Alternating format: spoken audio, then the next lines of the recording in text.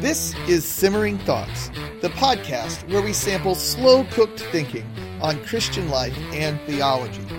We are finally back. It's been a little while. We've had a long pause in Season 3.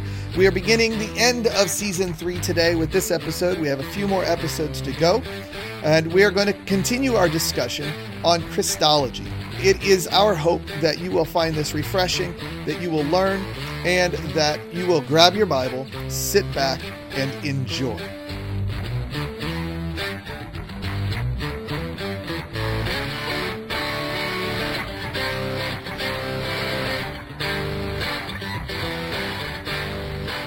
Welcome back to Simmering Thoughts. My name is Ryan Akers, and I'm the host.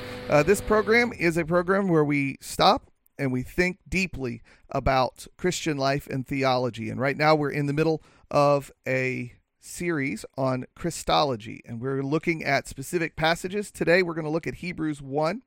I'm going to go ahead and read the first 4 verses before introducing my guest, and then we'll jump into the text. Long ago, God spoke to the fathers by the prophets at different times and in different ways. In these last days, he's spoken to us by his Son. God has appointed him heir of all things and made the universe through him. The Son is the radiance of God's glory and the exact expression of his nature, sustaining all things by his powerful word. After making purification for our sins, he sat down at the right hand of the Majesty on high. So he became superior to the angels, just as the name he inherited is more excellent than theirs. And so there's Hebrews 1, first 4 verses. I love that passage, and it always causes me a good day of meditation when I choose that one to read, or even when it comes up in my mind because of something else. Today we're going to be discussing that with Lisa Spencer. Lisa has been someone I have enjoyed following on Twitter and Facebook. Her posts are always a challenge and find a way to seek wisdom in every side of a discussion, whether it's the side she agrees with or not. And she looks to see those things, and I love that. And it's part of the reason I've asked her to come on to the podcast is because I admire her voice and I learn from her on a regular basis. So I wanted to have her on. Lisa, welcome to Simmering Thoughts. Thank you, Ryan. Thank you for having me and for your kind words. Oh, my goodness. I had to look around like, who's he talking about? Well, I last I remember, and I could be misremembering this because I struggle with such things sometimes, I recall that you live somewhere near the Shenandoah Valley. Is that right?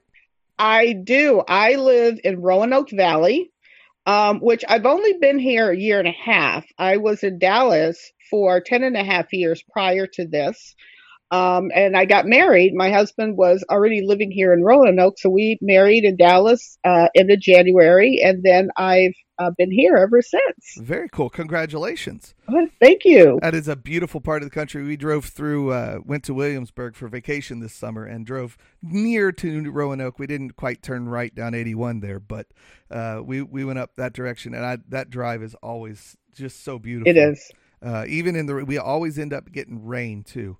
For some reason in West Virginia, and then just as we get into the valley, we always hit rain in that patch. So anyway, why don't you tell us a little bit more about who you are, some things that you're involved in, and then we'll jump into the text of the day. Okay, so and this actually connects very well to this specific passage. The reason I was in Dallas, I moved there from Rhode Island, was because I went to Dallas Theological Seminary, and I got my THM in 2014. Mm-hmm. Now, part of the THM, you can either do a master's thesis or you can go through this intense semester of, doing doctoral statements and a paper. But I wanted to do a master's thesis because I wanted to write about extra scriptural divine speech.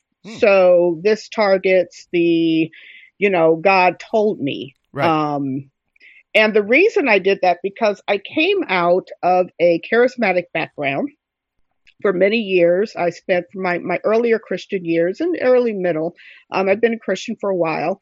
But I spent a lot of years in, non-denominational, but Pentecostal / charismatic, word of faith foundation type churches. And towards the end of that, up until 2006, my theology was becoming more and more charismatic. And so when you're charismatic, it becomes about the experience. You know, you want to hear direct words from God.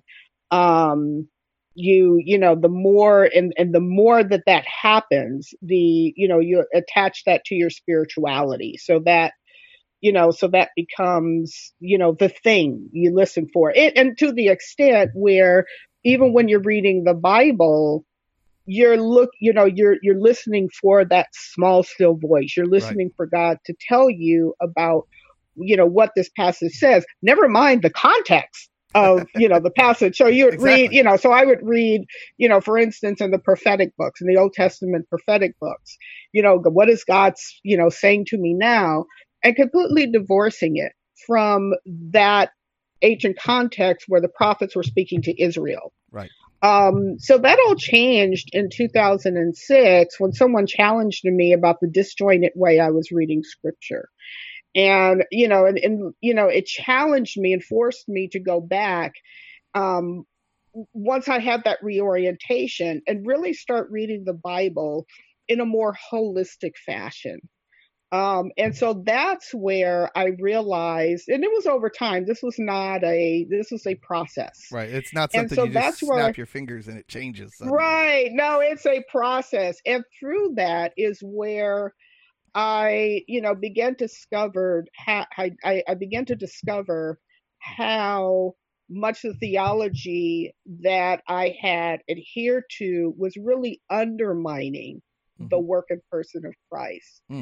And so when it came time to do my master's thesis, and by that time, I really had a complete reorientation to what does it mean for God to speak, and how much that is associated with what he has done through the Son. So this passage here, particularly the first two verses of Hebrews 1 and 2, was my anchor passage that I dealt with in my master's thesis. And the name of it was God already told us, a response to extra scriptural divine speech. And I interacted with three kind of popular level books, maybe not popular level at the time, but one of them was Surprised by the Voice of God by Jack Deere.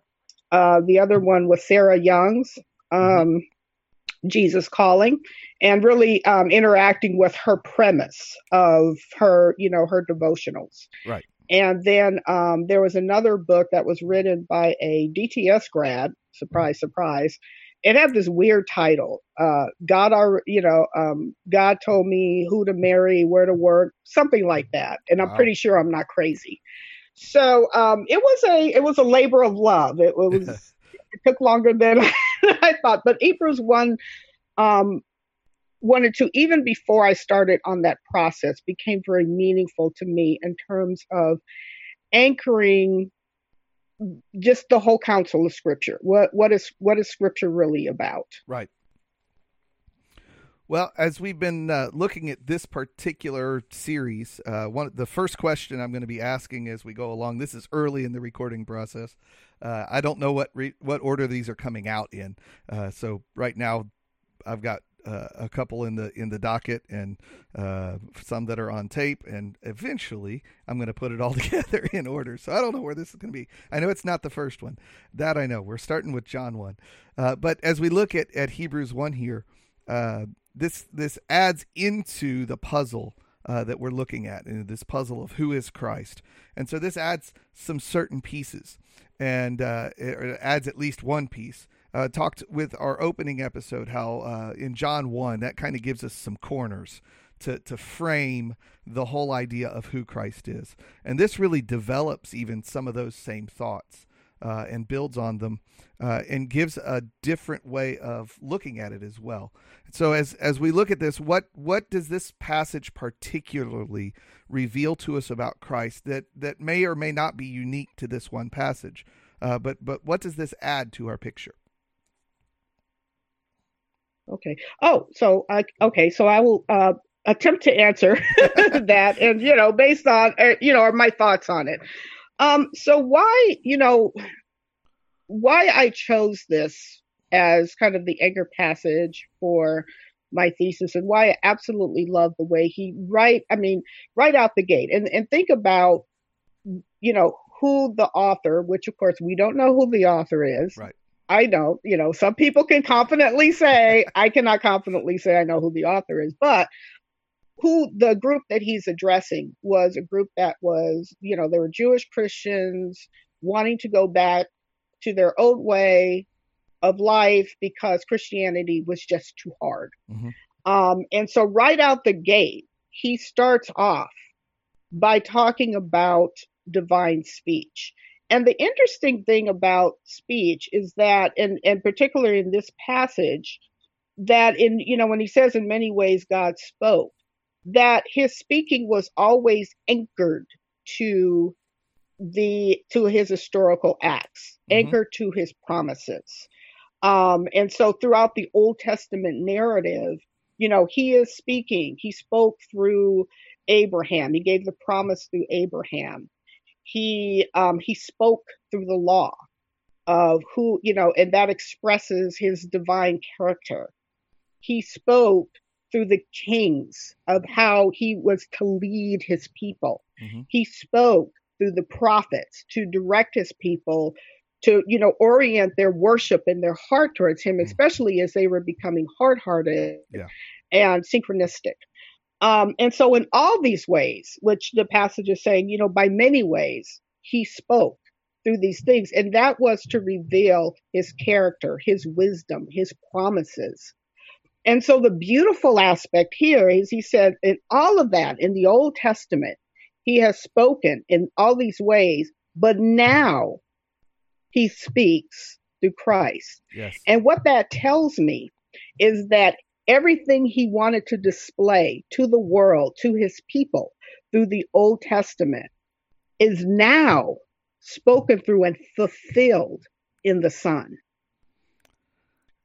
That is something that as you first come into, and I came to Christ as a young boy, but as I come into adulthood and start being able to understand and really wrap my head around and see the underpinnings of what is in Scripture, as a youth, you kind of get the surface level, and it's hard with everything else going on in your life. It's hard to really dig deep, and so at least for me, it was.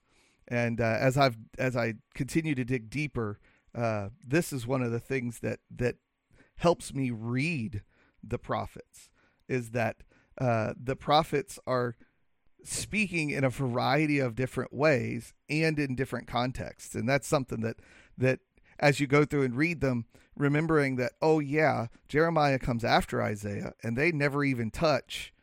They're talking in totally different worlds. When you first come to Scripture, it's hard to put that in context. In teaching history, I've also got besides my music degree, I do have the license stamp that says I can teach history, even though I don't have a degree in it. I've studied it a lot. And as you study history and as you teach history, one of the hardest things for young kids to do is figure out timeline. To my students, 80 is just as good as 50. It's basically the same age. That just means you're ancient to them. And when you're a first grader and second grader, there's no concept of 20 years ago versus 5 years ago. They don't get that. That's just, it used to be. And as you get older, you get to be a teenager, and now you're starting to put things into timelines, and you can kind of sort everything into its little different buckets, right? There's the medieval age. Okay, that's when this stuff was happening.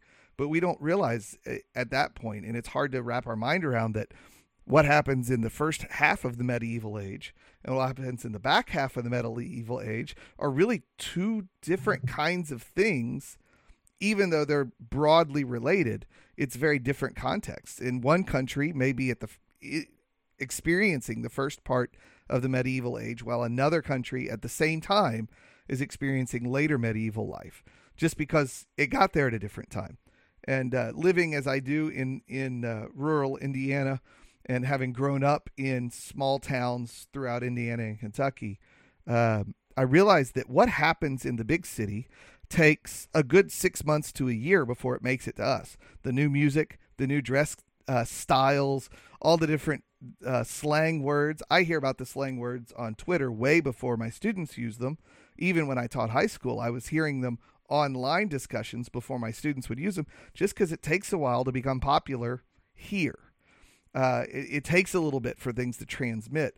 And so as we think about the prophets and understand that what one of them is saying is actually built on the other one, because they're often aware of what is happening in previous prophets, that changes the way you read them a little bit. And as we come to this with Hebrews and see that God is speaking to the Father, speaking to the one of the, strangely, I have two different versions of the CSB that read this differently. On my computer, with one of my things, it says, the CSB says, to our ancestors.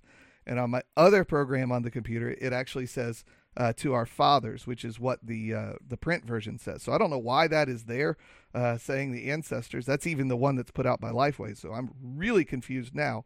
But either way, that the God is speaking to those who have come before us through these means. And we get to that, as you pointed out, in these last days. Okay, now we've gotten to here. Here is how God is speaking to us.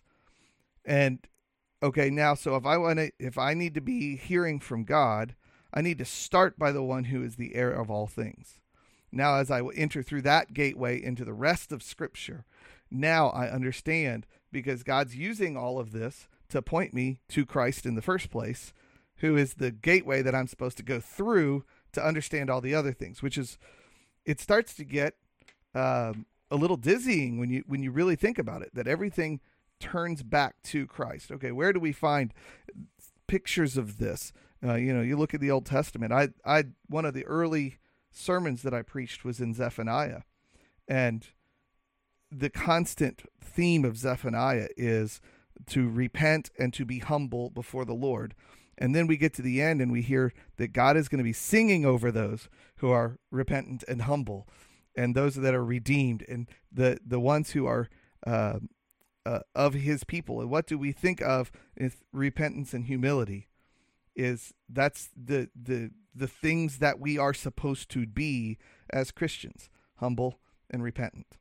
And we think about who Christ is and the humility he shows, and this is a different passage that we'll get to at some point in the series, but in the Philippians 2, where we see Christ humbling himself and being humble, not demanding his place, but taking the place of somebody else and sitting in their seat instead.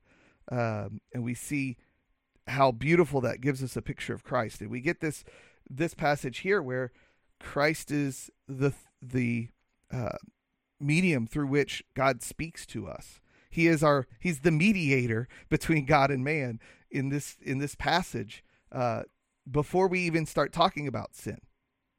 And that, to me, that is a huge part of the picture of who is Christ, is that he is the mediator that takes the speech that God has for us and gives it to us, which ties back to John 1 with the Logos. He's the Word. He's the Word of God to us. And that this is done and put in this particular context.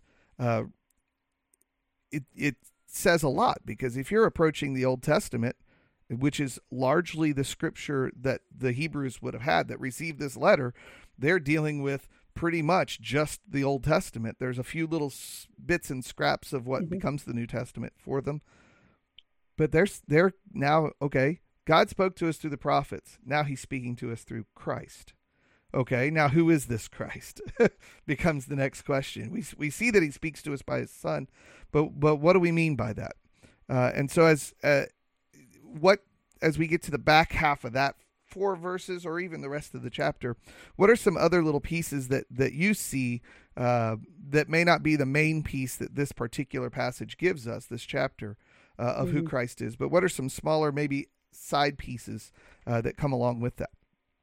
Well, a couple of thoughts that I had when you were talking about the prophets is that it really helps us. It helps us to see both the Old and New Testament and how they fit together. Yes. So you can look back and, let's face it, in popular contemporary evangelicalism, it's not uncommon to take Old Testament figures and, and make them the hero. You want to be like David, or you want to be like Moses, or you want to be like Abraham.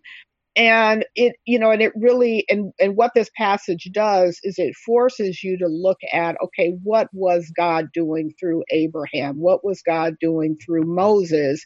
And I think that it should give us that humility to step back and say, okay, these are not, we need to take the capes off the heroes and understand that the hero really is Christ. Yes. Because this is what God was doing throughout the redemptive historical narrative in the Old Testament. And it helps us, and it anchors us in the New Testament, so what God has spoken through Christ is now explained right in the New Testament. They're not adding, is there prophecy going on? Yes. But what were they prophesying? The spirit of the testimony of Christ is the spirit of prophecy, Revelation 19:10. It was, what is this event now that God has spoken in his son? What does that mean for his body? Yeah. That's the New Testament. So that was, that's one thought. The other thought is that, when you get to verse 4, he sat down. Now and I've had some disagreements with, my some of my more charismatic friends about this, that, well, he's just speaking salvifically. Yes, he sat down after he made purification for sins, but we can't detach that from the first two verses.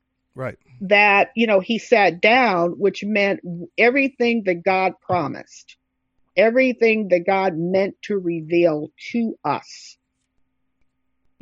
regarding his promises, regarding this final, this better covenant that Christ fulfilled. He sat down. So our quest for knowledge then is, what does that mean? Not, do we, is there something more that he needs to tell us that he hasn't already expressed in Scripture? Our pro-Christian life, and especially in studying the Bible, and it's like, okay, so what does this mean? It's a quest for understanding, how has he already spoken? What has he already said? And what does that mean for life today? Yeah. That's the hard part, is that, and I think this is where a lot of folks struggle, both in teaching and in learning from others about the Bible. Is we hear the instruction, we hear the do this, but when we get done with the do this, we have to ask the question how, and where that how is missing is where we're tempted to shoehorn in our own ideas of how to bring it about.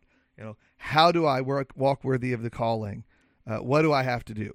And how is it that we can do that? Well, I can't do it by my efforts. I can try to walk worthy of the calling with which I've been called, which is an Ephesians passage. I can strive forward after that and work really hard to try to walk worthy of that, to earn my place, which is what we think of when we get to that passage. Is it sounds like he's saying, earn your keep, is how we translate it in our mind. But that's not what it's saying. It's saying walk worthy in submission, walk worthy in repentance and faith. And the things that flow out, the description of the things that person does that follow that passage, are as much about attitude and mindset as they are about things you do. And so as we look to Christ, what are the things that are going to come to us as we look to Christ? Oh, we're going to be taught humility as we look to Christ. We're going to be taught to speak the truth as we look to Christ. We're going to be taught to do each of those things. So as we look to the Son who's lifted up before us, now we are able to do those things. The idea of him sitting down, you brought that to a focus, and I can't find it for some reason. I don't have it marked in this particular Bible, and so I can't find it fast. But as he walks into the temple, and he goes into the true temple, and he sprinkles the blood on the mercy seat, and then he sits down. That passage comes back in Hebrews. This isn't just a one-off at the beginning of the book. This is a highlight of something to come. It's one of those that should pique our interest. It should catch our attention. And this is the whole book of Hebrews is so well written with this as an introduction statement. All of the things that are here show up later in the course of this text. In this first 4 verses, everything comes back to us somewhere else along the way. And that particular one that he, unlike the priest who is constantly working, the chief priest who is constantly doing the things to cause God's people to continually be forgiven, that's done. It is done. The work has been finished, and it brings back the idea of it is finished. It's done. And we struggle with that so hard as we sin, as we go through the steps of sanctification. It's so easy to get discouraged and to feel like you almost feel like Sisyphus trying to keep going through the work, right? Keep going, keep working, keep holding this up, keep pushing this, No, what is it we enter into in the course of this? We enter into Christ's rest, where he sits down, and we are given that rest, and we're called to that rest. And so much of what we hear and what we want to do with Scripture ourselves, especially as a new believer, is to try to do rather than to rest in Christ. And it's a tough balance, and it's hard to there's a I think a pitfall on the far side of this idea of Christ's rest, where we sit down and we kick our feet up, put our hands behind our head, and just kind of coast. It's not like that. There is more to it than just that. There is a bit of work that we have to do, but it's a work that comes as a result of the rest, not a work that gets us to the rest. And go ahead. And that's where I think that Hebrews 12 is very significant, because, the first 10 chapters, he's really just kind of laying down the foundation of what does it mean that Christ rested and our rest in Christ, and where our ancestors went wrong in that rest. Yes. And then, in 11, talks about the faith that we are to have. But then he gets into divine discipline in Hebrews 12. And I think that, when you're in the crucible of divine discipline, that's where you're kind of stripped away of all of the, all of our formulas and, the cute little things that we do to say, okay, I'm making it as a Christian, where you're really, that discipline forces you to enter into a rest. Mm-hmm. And in a way, there's a little bit of work in that, right? Like, you have to humble yourself. You have to come to God empty-handed and to say, I don't know. And I don't know, and I'm confused, and I don't know what's going on. But knowing that, going back to what he says in chapter 4, that because we have this great high priest who's done all of this for us, that we can come confidently before the throne of grace to find help in our time of need. So, but it does take, and that's something like, you don't want to pop the bubble of a new believer, especially, they're zealous, like, oh my gosh, I've been, converted. I love Jesus. And, for those of us who have been around the block, you're saying, oh yeah, okay, there's gonna be some suffering involved in your walk, because he is interested in conforming us to the image of Christ. Yep. Right. And that's what divine discipline is all about. Yeah. I think of the passages with the vine and the branches. I think John 15 is where that is. And every branch meets the pruning shears. The fruitful ones meet the pruning shears to make them more fruitful, and the dead ones meet the pruning shears to go to their judgment. Yeah. But we all get the shears, and it doesn't feel good. Trees don't like to have parts of themselves cut off. We don't enjoy. I also think about the iron sharpening iron passage in Proverbs. Mm-hmm. And, when you think about that, you cannot sharpen iron without taking some of the iron away. It always loses shards, and I think of that one in more relational terms. You know, if I'm going to sharpen you, both pieces actually end up getting refined and sharpened, and in that process, both pieces lose parts of themselves. And so as we sharpen each other, as we are sharpened by the Lord, as we're sharpened through Scripture, we're necessarily going to have parts of us cut off. And those are the fleshly parts. That's God. It's almost a picture of circumcision applied to the person and to your own fleshly parts, as God cuts away at that. And Hebrews, it's become a favorite book of mine to dig into and to use it as almost as an entry lens to other passages, because of all the beautiful pictures that are given to us there, and the things that it lays it out in such a nice way that I can wrap my mind around it. I don't have to think. I don't have to do the work around the corners, because this already does that work for me and carries me from this thought to the next thought, which helps me a lot as I read elsewhere. So as we look at the puzzled piece that we have here, we have this Jesus, who is the Christ, the Son of God, who is there to speak to us. He's the medium through which God speaks to us. I think some other things that we pick up here, and I know we picked this up in other passages, and we'll get to this, but I think the beginning of verse 3 is so important to who Christ is, that he is the radiance of God's glory and the exact expression, those two words, exact expression of his nature. So we take that and if we filter that back through John, and we hear that Christ is often saying to the disciples, if you have seen me, if you have truly seen me with spiritual eyes, then you have already seen the Father. You don't have to go hunting. If you see Christ, you already have the Father. That they come one and the other. It's as clear as making a mold and pouring out a mold. It's going to be an exact expression. And so in this case, I think this adds to that idea, and we get the idea that all things are sustained by his powerful word. And this is where I mentioned Galatians, or man, my brain is working this morning. Colossians 1. I mentioned Colossians 1 a little bit ago erroneously, but this is where Colossians 1 really slides in parallel. That the Son is the exact picture of who Christ is, or the exact picture of who God is. And notice it says God, not just the Father. And that catches my attention as I start to think about that. So often I fall into the trap of reading the word God, and my brain only thinks Father instead of thinking all three. And so this idea of Christ being the exact expression of the Father and the radiance of God's glory. So God's glory shines out to us, and we perceive it by Christ. It's the only way we see it.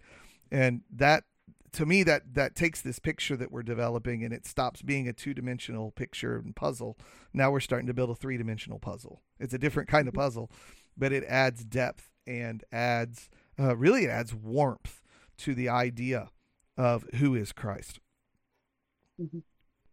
And and punting to John 1, in the beginning was the Word, the Word was with God, the Word was God. He was always there, is always eternally existent. So when you look at Colossians 1:16 through 18, and our key passage here in Hebrews 1, that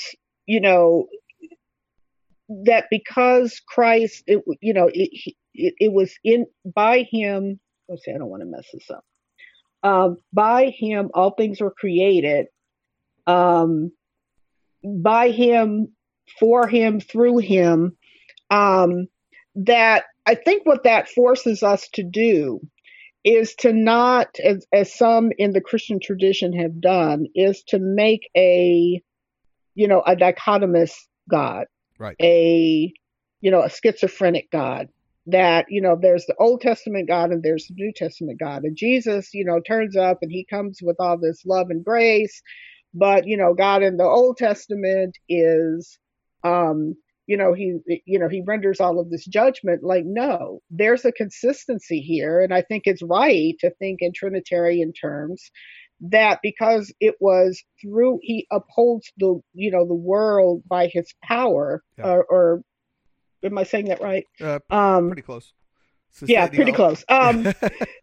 Yeah, by the word of his power. Right. And because it was in him and through him all things were made, that he was involved in the Old Testament.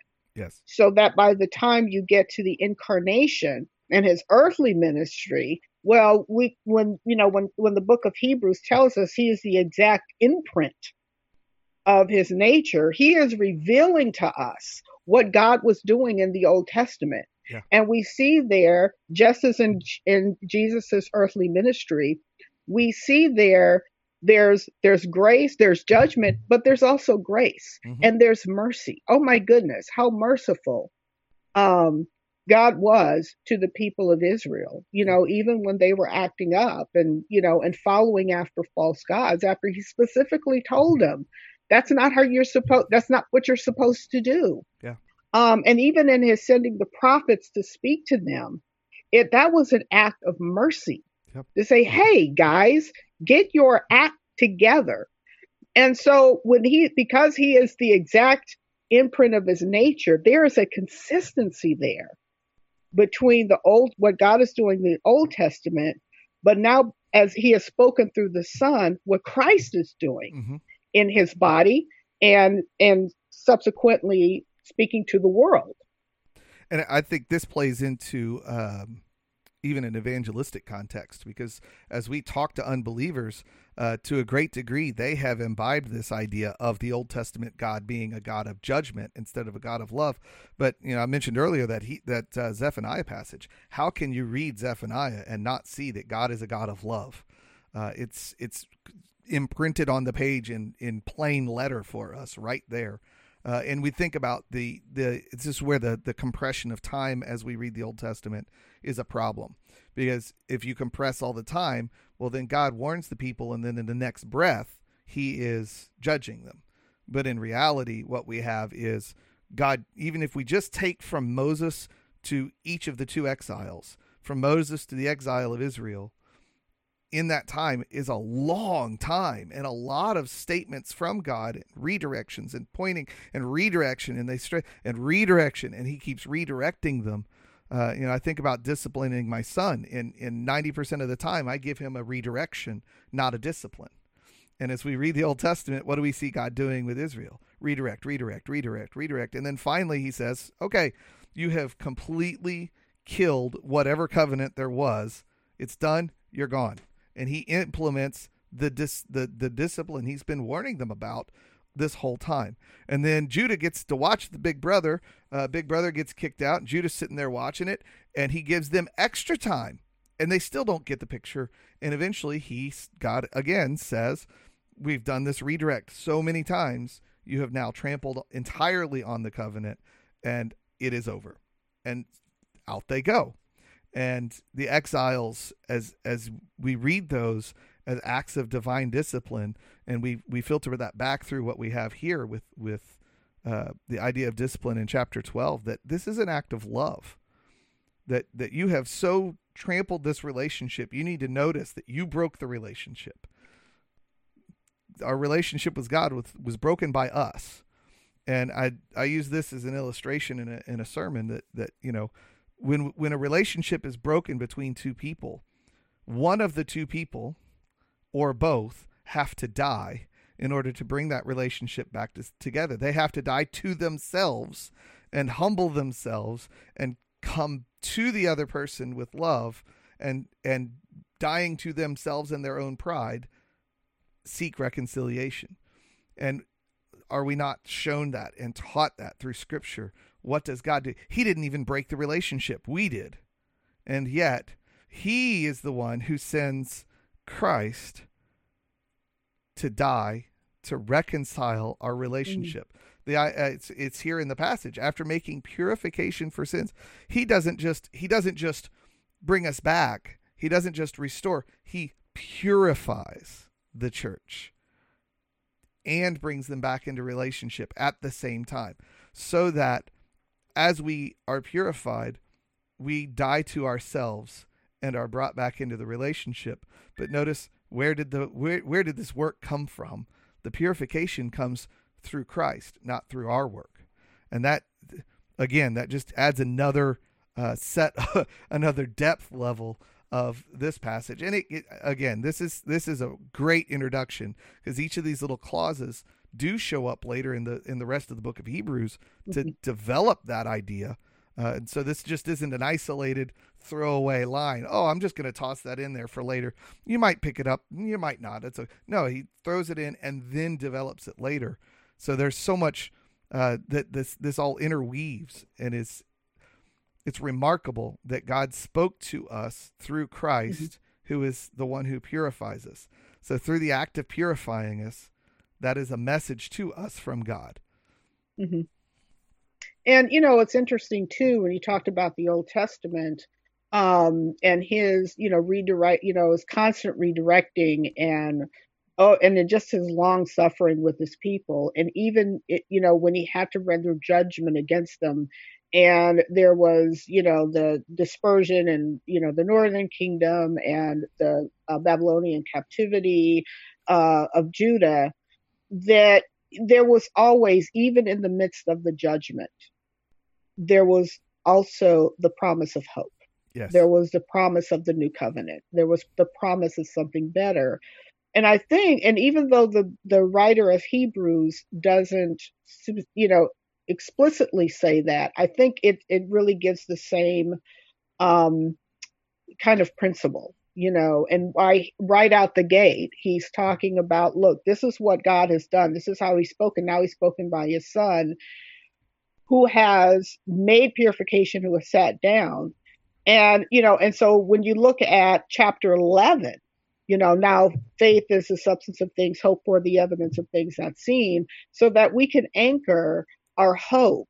We can anchor that faith into something. We know it's not seen, but there is a necessary perseverance, because there's something better at the other hand. And we know that's when the culmination of his redemptive program, when Christ comes back and judges the living and the dead and sets everything right. And so we have that picture of Revelation 21, where there's no, death is no more, and there's no more pain and no more tears and no more suffering and all of those things that the fall has wrought. And so I do think, and that's one of the beauties of the book of Hebrews, and particularly how he starts it off, is that it gives us that hope, and hope to persevere through the trials when it doesn't look, when things aren't looking so good and it's hard. Yeah, you had mentioned earlier in that context the idea of the crucible. We're put into the fire, and the things that are worthless are the things that are burnt off, but that which is pure is what stays.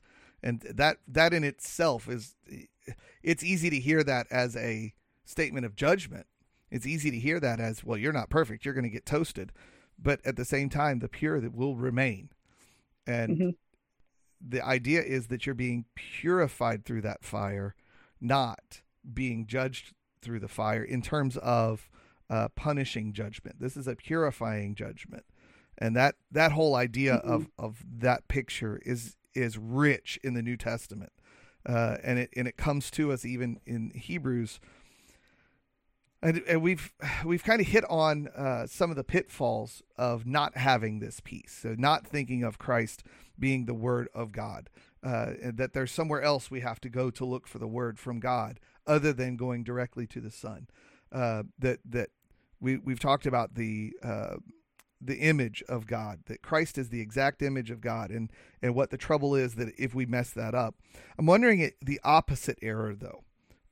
What are some errors that might rise from this if we overplay the idea of Christ as the exact imprint of God? Is it possible to overplay that? Is it possible to overplay that Christ is the one through whom the Word speaks, that God speaks to us through Christ? Is it possible to overplay that to a point that it creates another error? That's a great question. And I think it, and I think you touched on it a few minutes ago in terms of us, kind of kicking back and, and saying, okay, well, Jesus, did it all. He paid it all. So I'm good and I can kind of do what I want, and almost get into this, Hmm. antinomianism kind of thinking, which also is contrary to scripture. Um, that, that there, that we, so one way I think that there can be, we can get misguided is to not consider how we can engage in the world. Hmm. We can rest in Christ and, that's it. We washed our hands and we're good and we go to church. And especially today when, we live in a complex world and Yes. there's, all kind of issues going on, and particularly issues related to race and justice. And if we take it too far, which, I caution that line of thinking, like, can you take, the fact that Christ sat down too far? Like, no, not really. I Right. mean, we should take that very, very serious. But we can start, I think there's a way that could start thinking of, well, we're in the world, we're not of the world. And because we're resting in Christ so much, then we don't really have to engage faithfully with the world. And I think that it can spawn, if we, I don't want to say take it too far, but it can spawn that kind of thinking. Yeah. I almost think of some folks who seem to overplay Christ and underplay the Father as a Trinitarian error. Ah, That they almost create a Unitarian God by the back door of uh, over focusing on Christ and almost ignoring the Spirit, mm-hmm, because, well, Christ spoke to us through the Word, and so now they take the concept of the Spirit teaching us through the Word and enabling us to see the Word and understand it, and at the same time they to a point almost make the Father secondary at the same time. They take Christ and elevate him to be the primary focus of the Trinity, where all three are equal, and it's not really mm, an error that they make intentionally. I don't think it's something that's a strategy. I don't think, but I think just in the nature of sometimes how we speak about Christ, uh, you know, it's even possible. I think in terms of worship time, we come to worship God through celebrating what Christ has done. And then after we say that a while, we don't want to repeat ourselves too many times, so we find a new way to word it. And eventually, what it comes up to be to is it morphs a little, and we start to say we're here to worship Christ, and we stop, and mm, then we keep saying that, and we keep saying that, and we keep saying that, and over time, we start to worship Christ, but we forget to worship the Holy Spirit. We forget to worship God the Father. All three are God. Three right. together are God, and we are to worship God. And so it's I think it's a worship issue, and it's really just a laziness and language issue almost as much as anything, and it causes us, because we play with our words, and we're looking to Christ and we're focusing on Christ, and now we're worshiping Christ. We don't hear a lot about the Father there, and what Christ came and did. The record that we have is a reflection of who He is.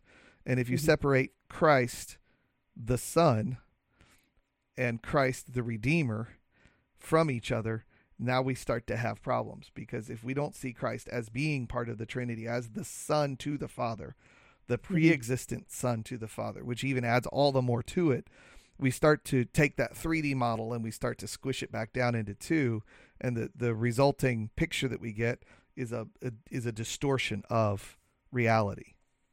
yeah. And I think That's it, a that go ahead. No, I was going to say that's a great point. And thinking, thinking in a Trinitarian um, way, which is how we should think, that everything Jesus did, he said is by the will of the Father. Right. Right. So he's not acting in concert by himself. It's according to what the Father wills. Yeah. And even when he describes us, he says it is, look at his prayer in John 17. It is those you gave me. And so you're right. I think that's an excellent point in not squishing it down to a two-dimensional model and completely negating the Holy Spirit. Right. Yeah, and that's the thing. I've heard that mentioned before, but as I reflect on my own thought process of worship, I often forget and forget that the Holy Spirit is in some ways the medium through which we worship the Son. Because we are to worship in what? We're supposed to worship in spirit and in truth. As we think about what is the truth revealed to us is the Word. So if we're to worship the Spirit and the truth, but all we do is worship Christ, we start to lose that idea of the Spirit in time. And it's not a snap your fingers and it happens, but over time I could see that happening as things develop, and it wouldn't be hard to slip into either modalism or into Unitarianism once you start down that road. And I don't think we do enough guarding against Unitarianism on our public discussion of faith. I think we do okay inside our walls, but as we go out, I think that's where that struggle becomes even more important for us to be careful of our words, because if we get we're dealing with a general public who either denies that God exists, or they see God as being the Old Testament God, New Testament God. Well, the Old Testament God is no more because the New Testament God came in. And so now that plays into that idea of overplaying Christ again, that we've changed the nature of God because, well, we see God through Christ. This is a change in who God is. But it's not, because Christ is the exact expression of who God is. And I think verse 5 that follows, we spent most of our time there in verse 4, but or verse 1 through 4. As we get to verse 5, we're brought into the Psalms where you are my son, and today I've become your father, and I will be his father, and he will be my son. As that is a picture of the relationship between Father and Son in the Trinity. This passage helps guard us. And to remember that, and to keep our focus on that there is more here than just the word God. When we see the word God, there's God the Father, Son, and Holy Spirit all present at the same moment. And it's an easy error to slip into. It's an error of, I don't want to say laziness, but it's almost a lack of care type of error, where we're not being careful with our thoughts and our the way we approach our devotion time. There's one other question I want to get to, and I'm ending each episode with this question. And how has this particular passage, and you having written on it, I have a feeling that you're going to have a more robust answer than most, but how has this particular passage rebuked you or corrected you in your walk? And how has it driven your devotion as you and worship and your walk with God? How has this done those two things? Okay. Well, that circles back to what I said in the beginning about, why this passage was meaningful to me, having come out of charismatic circles and really embracing that kind of philosophy, in knowing that, we are challenged with uncertainty, and not knowing, and some more than others. I know I am. I like to know. I'm a planner. I like to know what's going on, when we're going to do it.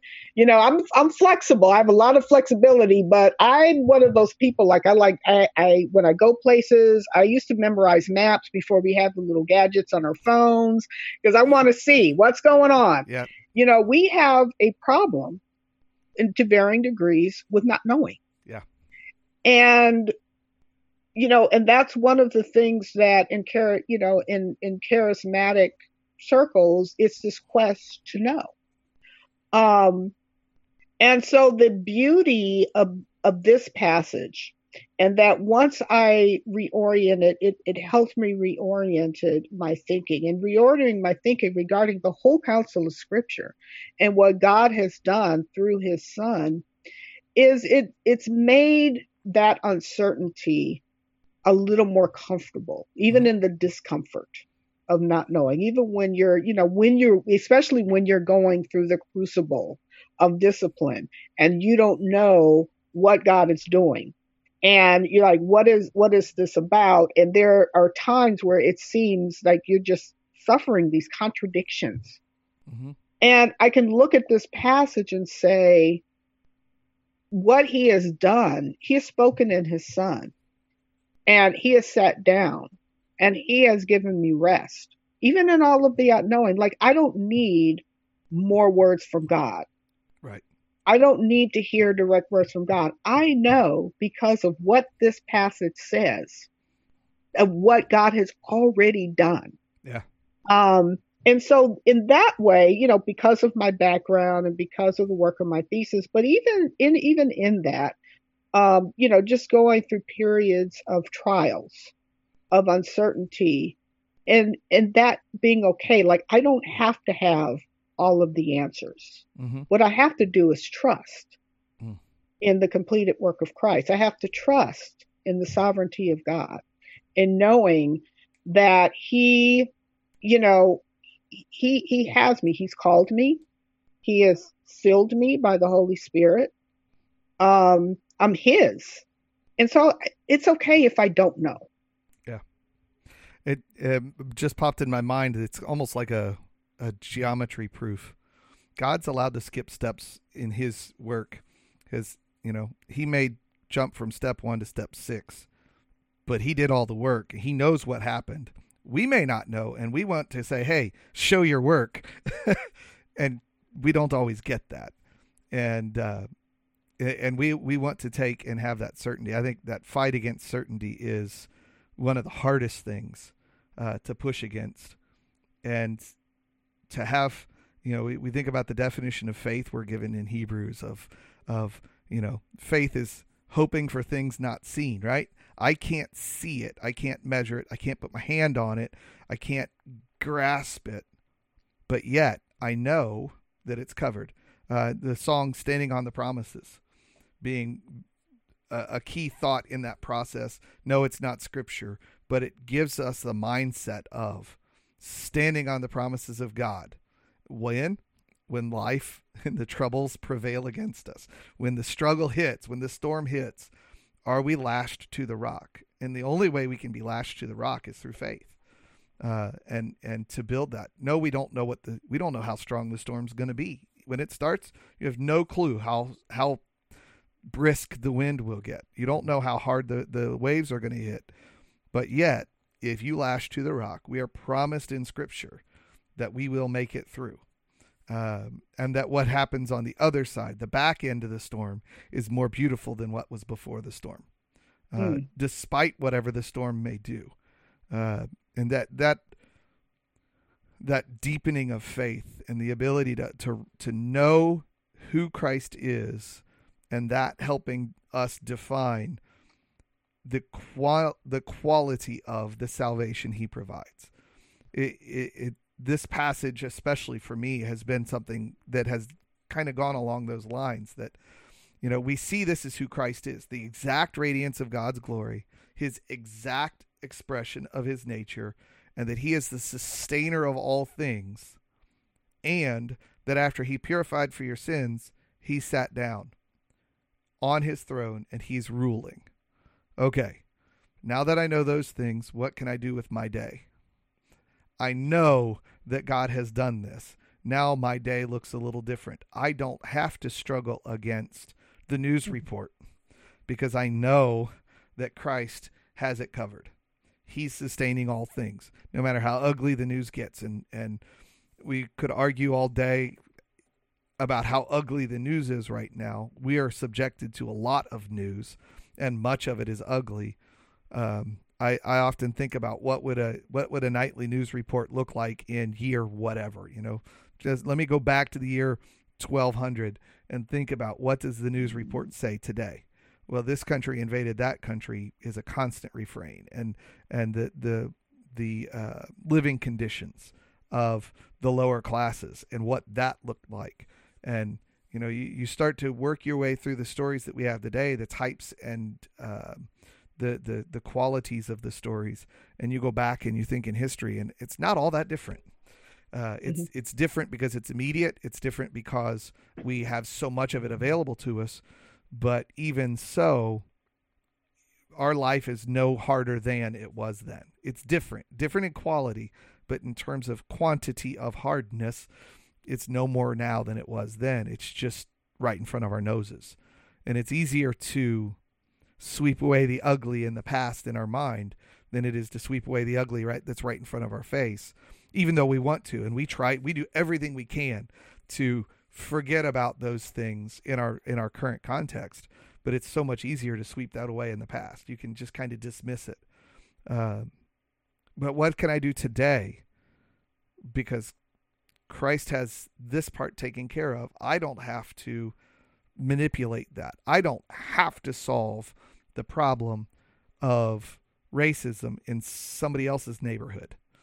I am responsible for it in my personal heart and soul.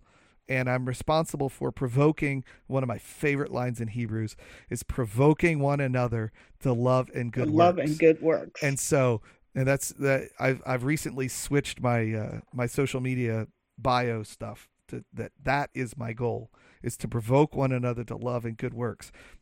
And so, knowing who Christ is, what can I do? Oh, I can point you to him and provoke you to love and good works. Love Christ. Because you love Christ, let's do the good works that he's prepared for us. And that is where we're able to now address those situations from that love and good works. Now, how can I make a difference in how people see the not even that they do anything. I just want them to see the trouble and to weigh it on their own heart before the Lord. And that's a different battle than it is to try to go and solve the problem. I don't have to solve the problem. What I can do is state the problem. And that's, I think, where, we've shifted the word prophecy outside of the charismatic circles. We've shifted the idea of what is prophetic. And I think that's probably the word, the prophetic speech. So many times we use the word that the prophetic speech is that speech where we hold up someone's sin before them and say, hey, look at this. Or I see this sin developing into this problem down the line. Hey, everybody, look at this. And what we're really doing is, rather than trying to be prophetic in that sense, is we're almost looking backwards to Christ. When we do it our best, we look backwards to Christ and say, this is what it's supposed to look like. And this is what it does look like. What's the problem here? And when we just do that much, it causes folks to see the problem differently, and then starts to change how they address the problem. And that really goes to all sorts of different pictures. I think about the abuse situation that is being churned up within the church. Because we're not sweeping it away anymore. There are people saying, here's what it's supposed to look like. Here's what it does look like. What's the problem? Yeah. We know what the problem is. Now what's the next step? Are we willing to be humble and repentant in front of this problem? And with both race and justice issues, and really with sexual abuse, it's a justice issue as well as an abuse issue. But as we take those two contexts in particular, the loudest problems of the day, the problem is that we're still prideful before that sin. And we're still prideful as we look at what is. We want to say, well, this is what I have. That's what somebody else has, not my problem. Instead of saying, what's the problem? The problem is the sin that I have that isn't going to stand firm on that spot. I'm willing to take a step away from it because it's not my sin. And so I'll let it slide a little bit. And then we end up a little bit becomes a lot. The one place where I don't mind the slippery slope fallacy is when we're talking about my own sin, because my own sin is a slippery slope. It's hard to take that and with charity apply that same slippery slope to somebody else and let them see what that slippery slope looks like for themselves. It's one of the things that this passage has started to drive over the last 5 to 10 years to drive me toward, is how to, the whole book of Hebrews, how to approach showing someone their sin and confronting that. This book does such a good job of setting up everything in front, and it's really the Old Testament or the New Testament pattern is they set up the what before they set up the how. So the what teaches us the how and gives flavor to it. And in Hebrews especially, we get to those spots where he points out specific sins, but it's in the context of everything you've heard before it, of who is Christ and why is Christ to be worshiped in the way he is. The nature of the Son and what he has done should drive us to that idea of worship and should drive us to the idea of cherishing the Son, but at the same time keeping the perspective of who the Son is, relationship to the Godhead as a whole, because that's something that Hebrews deals with specifically all throughout. It's a favorite passage of mine, as you can tell. the whole book is good stuff. It's fantastic. So I kind of feel an ending point here. We talked ahead of time that it's kind of an improv, so I kind of feel a slowing down spot right there and a good rest point. So I want to again say thank you, Lisa, for coming on. It is a blast to get to sit and wrestle with Scripture with somebody else and to reason our way through it in light of what God has shown us. And so thank you so much for coming on. I hope everyone gets a chance to look up your work. If you could let everybody know where they could find you on social media, where they might find you on not so social media websites, podcasts, things like that. And so go ahead and let them know those things. Sure. I have a blog. It's theothoughts.com. I don't write as much as I used to. I'm trying to change that because I've been involved in other writing projects. So that kind of, plus I work. I do work. So I haven't written as much as, but you can, check out my writing at theothoughts.com. I also co-host a podcast called Family Discussion with Marcos Ortega, and we are part of Reformed Margins. And so you can find Family Discussion on Podbean, on iTunes, go to, the Apple Pod, if you have, an iPhone, go to the podcast and look us up. Other than that, I am on Twitter at TheoChick, or on Facebook, Lisa Robinson Spencer. And I highly recommend you go follow her on Twitter and Facebook because the content is spectacular and challenging at the same time. So I commend that to you. Again, thank you, Lisa. I pray that everyone, as you listen to this episode, will be driven to worship Christ and to worship God the Father and God the Spirit at the same time, because this wasn't a one-person job. It took all three persons of the Trinity working together in unison, as they always do.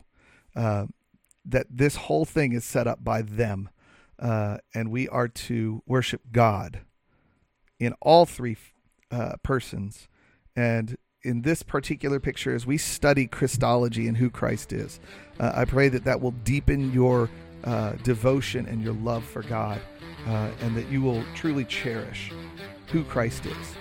So with that, I pray that you all have a good week, and we will have another episode next week. Thanks.